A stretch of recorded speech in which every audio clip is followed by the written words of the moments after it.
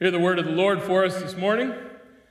Now may the God of peace, who brought again from the dead our Lord Jesus, the great shepherd of the sheep, by the blood of the eternal covenant, may he equip you with everything good that you may do his will, working in us that which is pleasing in his sight, through Jesus Christ, to whom be glory forever and ever.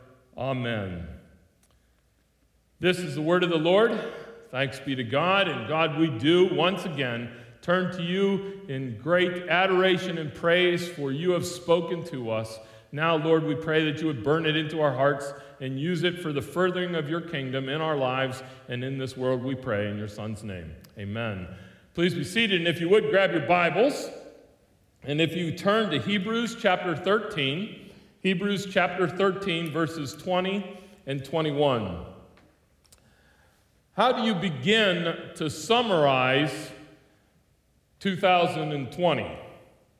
As people of God who are attuned to the Lord's ear, to the Lord's voice, as we listen carefully to the Lord, how do we summarize this past year? And not only that, but how do we look beyond this year or think of this year in light of how it sets us up for the time that is coming? My mother is a wonderful cook. I have had the great blessing of having two marvelous cooks in my life, my wife currently and my mother as I was growing up. One of the great things about my mother's cooking was that no meal was ever complete if it didn't end with dessert. She had a great interest, a great desire, always including some dessert at the end of every meal. So it was always a marvelous way to end every meal with a dessert that she would make. It'd be pies or cakes or cookies or some type of a sweet. She would always do a fabulous job of providing some kind of a sweet or dessert to end the meal. Now, I don't know, I've never asked her this, but I would assume that the dessert that she picked would be cued or tuned somehow to the meal that we just ate. I would guess that there are some desserts that would fit well or better with certain meals than other things, and so she would match the dessert, so to speak, with the meal so that it would wrap up. It would summarize the meal well for us. But not only that, in our household, the dessert didn't just bring to completion the mealtime, it was also intended to kind of set up the evening. That sweetness, that taste in your mouth would carry on past the actual mealtime into our fellowship together as a family into the evenings. There would be that time both of bringing to completion the meal, but also looking forward into the rest of the evening. Many of you who have been worshiping with us for some time might have recognized the text that we read here for us today. And that is because over the past year, I have very frequently used this passage as a benediction to wrap up our worship service. I chose this text intentionally, and upon reflection, looking back over the year, I'm very grateful that the Lord led us to this passage. A benediction is a good speaking. It's a Latin for good speaking, and the idea is good word. It is the final word that the church hears from God as the church moves out into God's world to serve in the world that he calls us to. Now, the idea of a benediction is that it serves kind of two purposes. One is it looks back at what the worship service was like and says, okay, this is what we have done, and it charts out for us the movement of worship that we do, all the things that we have adored and celebrated about the work and the redemption of God. But then the benediction also, it's kind of the last opportunity for God during that worship service to say to the people, okay, now as you go forth from this place, this is what you are supposed to say. This is what you are supposed to think. In light of the worship service, this is how you go into the world. So a benediction. And if you worship here at Hebron, you will note that almost every worship service we have a formal benediction. That's not just some rite that we follow or some ritual that we are obsessed with. Rather, the idea is we want to summarize everything that's happened in the worship service and say, look, this is what we've been talking about. And then we want to hear one last time from God as he moves us into service in his world. That's what a benediction serves with each and every week. I would like to look at this passage and hold it forth as a benediction, not just for this particular worship service, and not for the individual worship services that we have had throughout this year. But I want to take a look at this benediction and look at it in terms of that this is what our Lord is giving us as a good word to summarize everything that has happened in the past year and to prepare us to move into the future. Just like the dessert summarizes the meal but also sets up the evening, so I want to look at this passage as God's word to us for summarizing 2020 and looking forward into 2021. The passage begins, verse 20, "Now may the God of peace." Now, it begins with this idea of may. It's a request that is being offered, and that's indeed what we're going to see as we go through this passage together, that we are making a request, that the author here is saying, now may God do something like this. It helps just to point out that this is a different type of a word or a different type of a sense to the word may than what we often use. If I say to you, I come up to you and say, hey, I really hope you have a good day today. May you have a good evening tonight. Basically, what I'm doing is I'm saying, boy, I really hope that you have one. It's a good wish on my part that you would have a good evening tonight or something like that. This is a different sense of the word may. This is the formal grammatical term. It's an optative, and an optative is not just wishful thinking, it is rather the anticipation of what God is doing. And so when the author here says, now may God do this, he's not just saying, gee, I really hope for all of my readers that God does something like this. Rather, what he's doing is he's saying, now, with anticipation of what God is going to do. This is the anticipation of what the Lord is doing. So when he says, may this happen, this is not just a hope of the biblical author. Rather, what he's saying is, look, this is what you are experiencing. Now let's hear what it is that you are experiencing. So just like this benediction, may the God of peace, just like this closes out the book of Hebrews and launches the reader into their ministry throughout this world, so I believe that this passage does a good job for us of launching us from 2020 into 2021. Now, may the God of peace. Now, it's interesting here. We understand what it means, the God of peace. God here is the author of peace.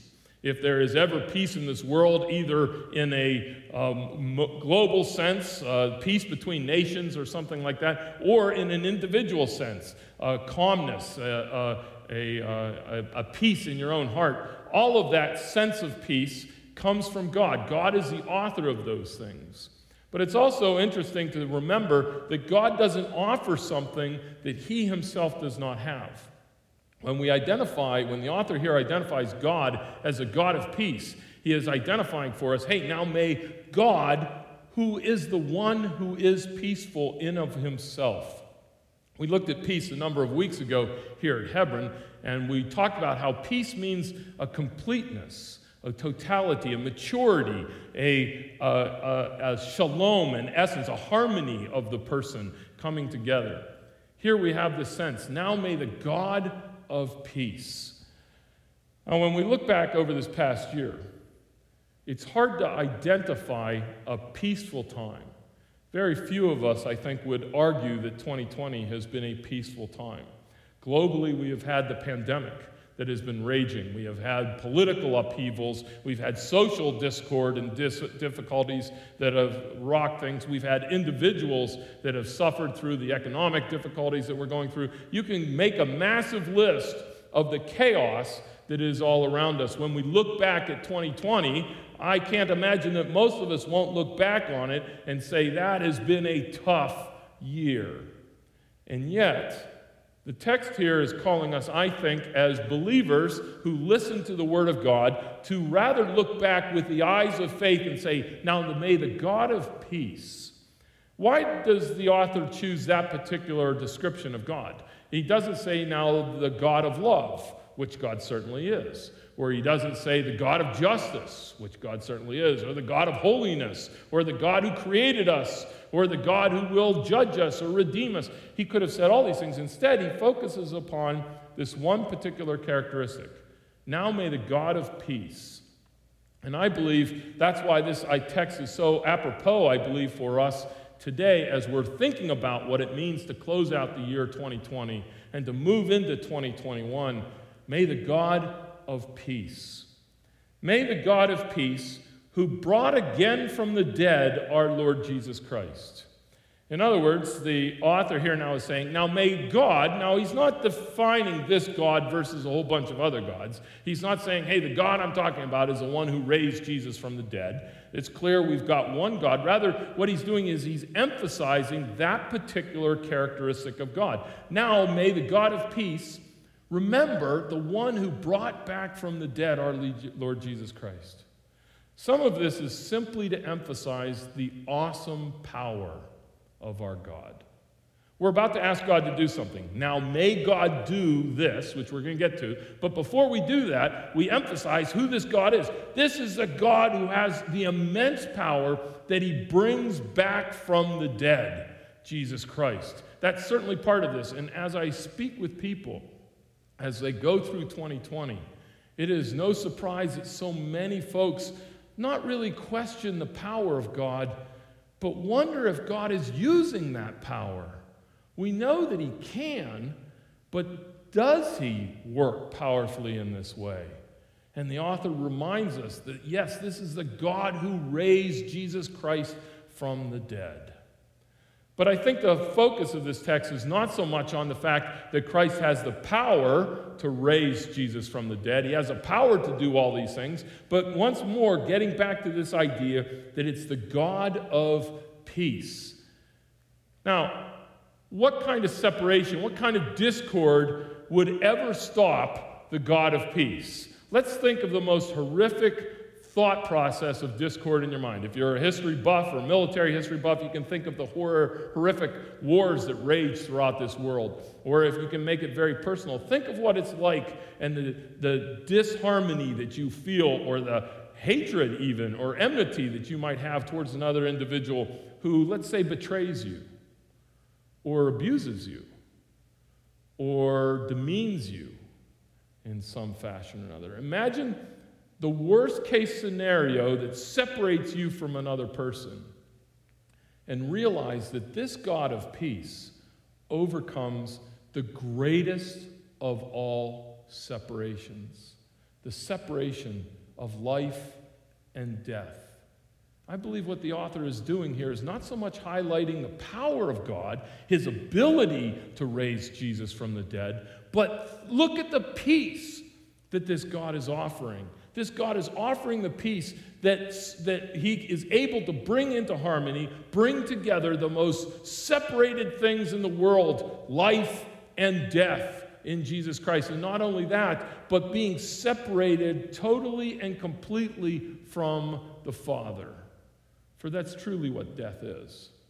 Death is being separated completely and totally from all the goodness, all the mercy, all the blessings that is our Lord and Savior. And here we are talking about a God of peace, and the peace that is being put forward here, remember, is that peace that is, yes, even able to bridge the gap between death and life, but even to bring together again that which God himself has separated through the punishment of sin upon Jesus Christ. He has brought back from the dead our Lord Jesus Christ. Again, as you look back at 2020, no matter the difficulties that you personally have gone through or what we have experienced as a society, the struggles that our church has gone through, the struggles that our world has gone through, we can imagine all of the discord that is here. Nothing begins to come close to the discord that sin affects in the life of the Godhead when the Father was separated from the Son, and now that he bridges that gap by bringing Jesus Christ back from the dead. That's the power. That's the love and the commitment of our God. When we anticipate, hey, now may God do something, we are looking at this God, the God who is so peaceful that he can bring harmony into any and every situation. There is no chaos that our God cannot cover.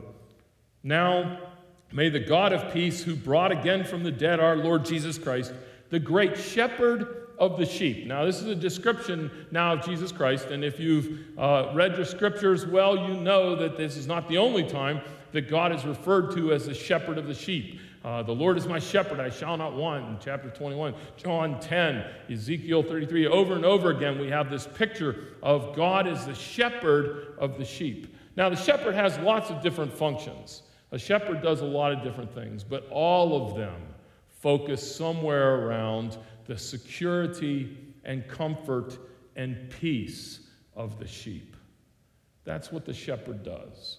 By identifying the Lord Jesus Christ here as the great shepherd of the sheep, the author here is focusing, emphasizing, giving us a picture of Jesus Christ as the one who has committed himself in every possible way to your peace, to your security, to your safety. That's what it means that he is a great shepherd of the sheep.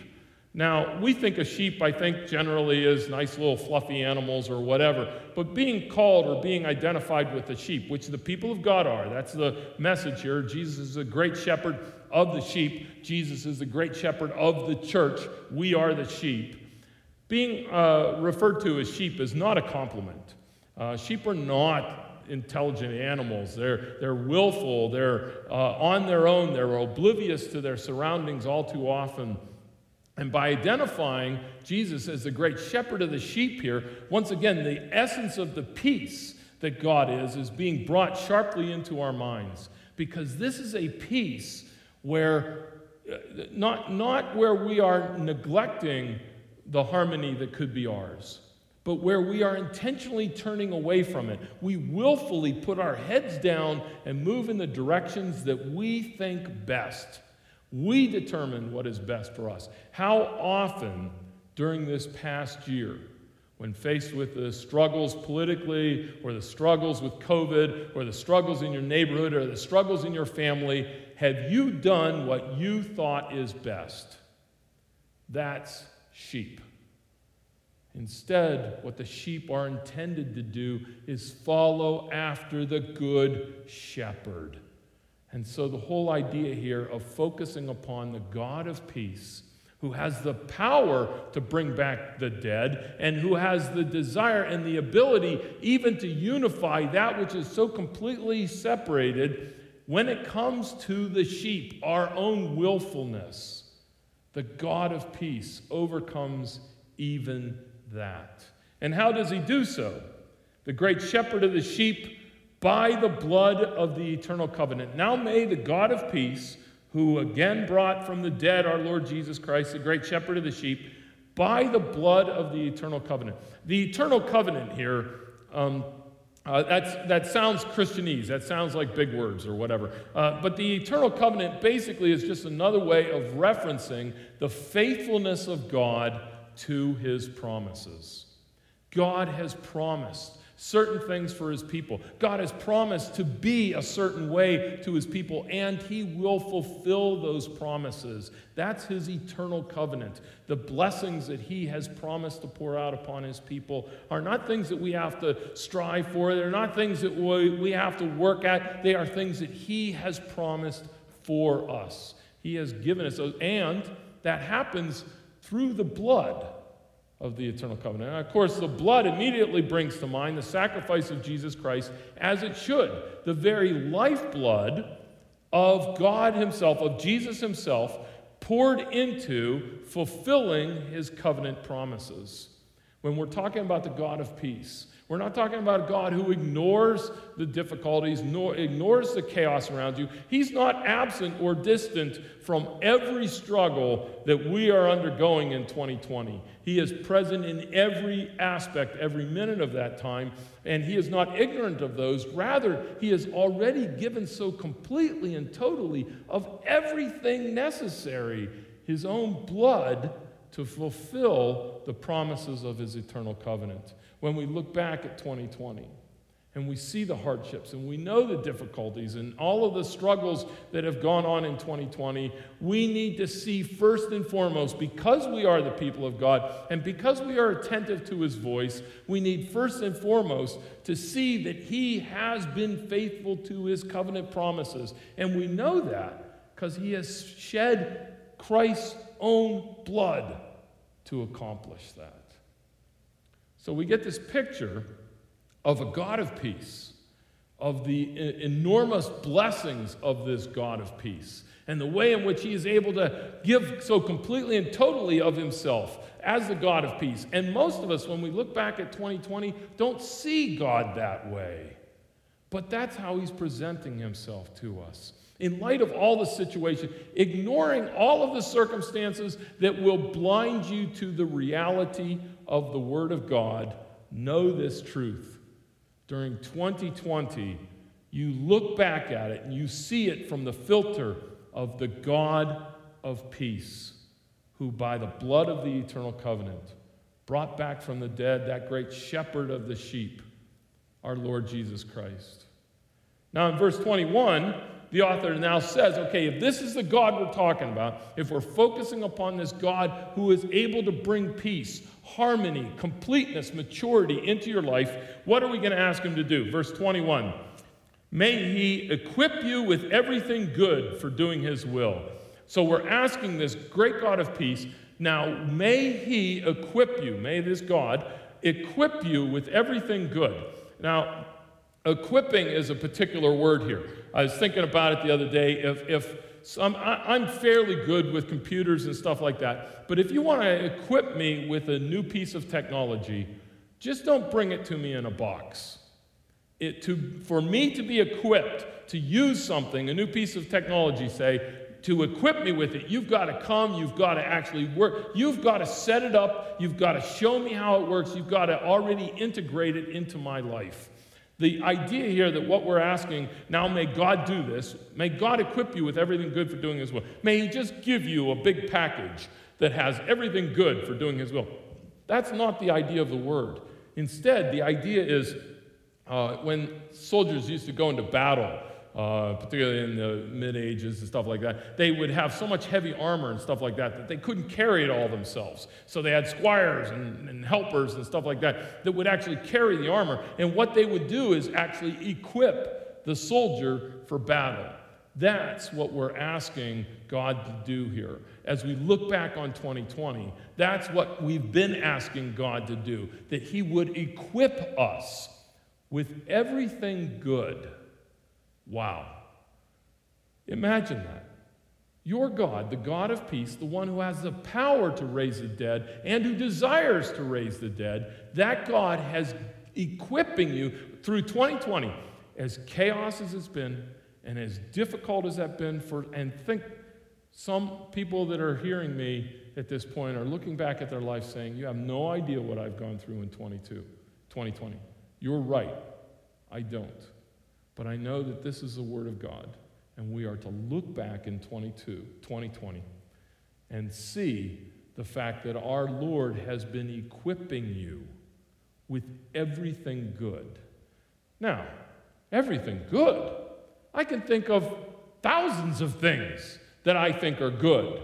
And that's why the author doesn't stop there by saying, may he equip you with everything good. It's may he equip you with everything good for doing his will. That's the prayer here. That's the ask. That's the blessing that we are looking at. That's the way we look at 2020. Not that in the past, not that God has been giving me everything good, but that he has been giving me everything good for doing his will. And that's what we are launched into. Like dessert launches us into the evening, we are being launched into 2020. What is my prayer? What is a biblical prayer for you in 2021? That you will experience exactly those blessings, that you will be equipped with everything good for doing his will. And of course, that's so often why I have a hard time looking back at 2020.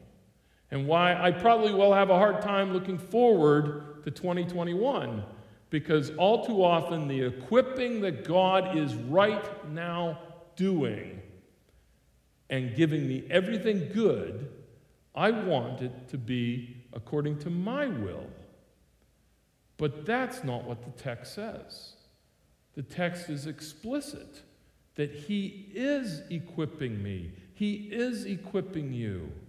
But he is giving you everything that you need for his will.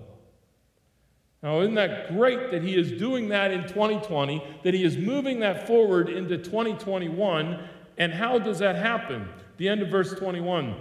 May he equip you with everything good that you may do his will. That's first. And then secondly, working in us that which is pleasing in his sight. I have a wonderful hammer. It's a 20-ounce hammer, and every time I get a chance to use it, I always use it, and it's great because the hammer is a tool. But I got to tell you, the tool in my mind, as much as I like that hammer, it's just a tool. It's just something that I use.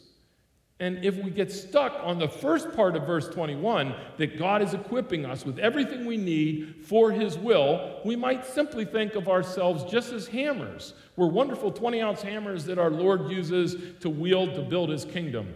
And that's not right, because the last half of verse 21 adds in that he is working in us that which is pleasing in his sight.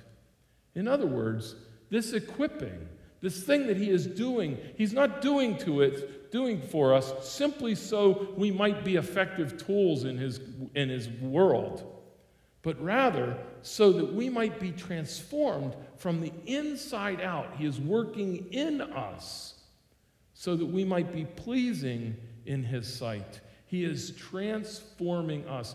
Every person, no matter how brutal your 2020 was, no matter how difficult your 2021 will yet be, no matter how joyous perhaps your 2020 was, and how joyful your 2021 will be, every one of us are being shaped and molded. He is working in us so that we might be pleasing in his sight. Now, if indeed that's what he's been doing in 2020, in the midst of everything else, if that's the way the people of God should be looking at it, that the God of peace, who has all of this power and blessing, that he has been working in me what is pleasing in his sight and preparing me for service in his kingdom, if that's really the way we're supposed to look at 2020, why is it that I feel so deflated all the time? Why is it so hard for me to see that in my own life? Why is it so hard for me to see it in the lives of my brothers and sisters who I interact with all the time in the faith? Is it because I hear that charge, we hear that charge, and assume that that's what we're supposed to do? Hey, I'm supposed to be equipped to serve the Lord and to know his will, so I need to know his will so I can be equipped to do it, and then I'm going to work really hard so I'm pleasing in God's sight. That's not what he says. May he equip you with everything good that you might do his will, working in us that which is pleasing in his sight through Jesus Christ. The means, the instrument, the method whereby everything we've been reading about comes to its possibility. How is it that the God of peace is going to do this? What do we mean that we even ask the God of peace to do any of these things? We can only do so because we have the means, the power, the blessing, the promise of Jesus Christ. It is through Jesus Christ that you and I are being transformed every day into something that is pleasing in his sight. It is through Jesus Christ that we are being equipped to further his kingdom here within this world. Jesus Christ is the means by which all of this happens. And the fear is, when you read that far, that it sounds like this blessing is all about us. May God equip me to be this way, and may he work in me this way. It sounds all about us, especially then when we get to Jesus Christ and we find out that he's the manner, he's the instrument, he's the means by which all of these wonderful things are happening to me.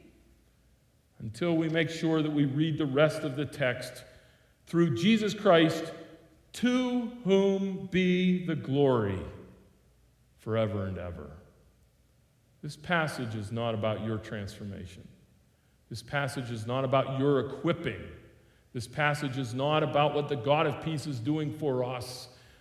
2020 is not about the chaos of our life. 2021 is not about the chaos that is going to yet continue, I'm sure, in various ways into our lives. It's not about all the blessing in our... This is about the glory of Jesus Christ. For the glory of Jesus Christ, we have gone through 2020, and with the eyes of this passage, we see it as the work of the God of peace, who through the blood of the eternal covenant brought back from the dead our Lord Jesus Christ, that he might equip us, that every believer here might be equipped for service in his kingdom, and that he might be pleased by what he works in us, now and forevermore. Let's pray together. Lord in heaven, we do ask for that great blessing that you would pour out upon us, that we would be shaped, molded, transformed exactly as you describe in this passage, that we might be pleasing in your sight, and that you might equip us with everything good to do your will. Lord, all made possible through Jesus Christ, and all made so that he might be honored, that he might be glorified. Lord, we want to be those kind of people, men and women, shaped by your word, transformed into your servants, now and forevermore we pray. Amen.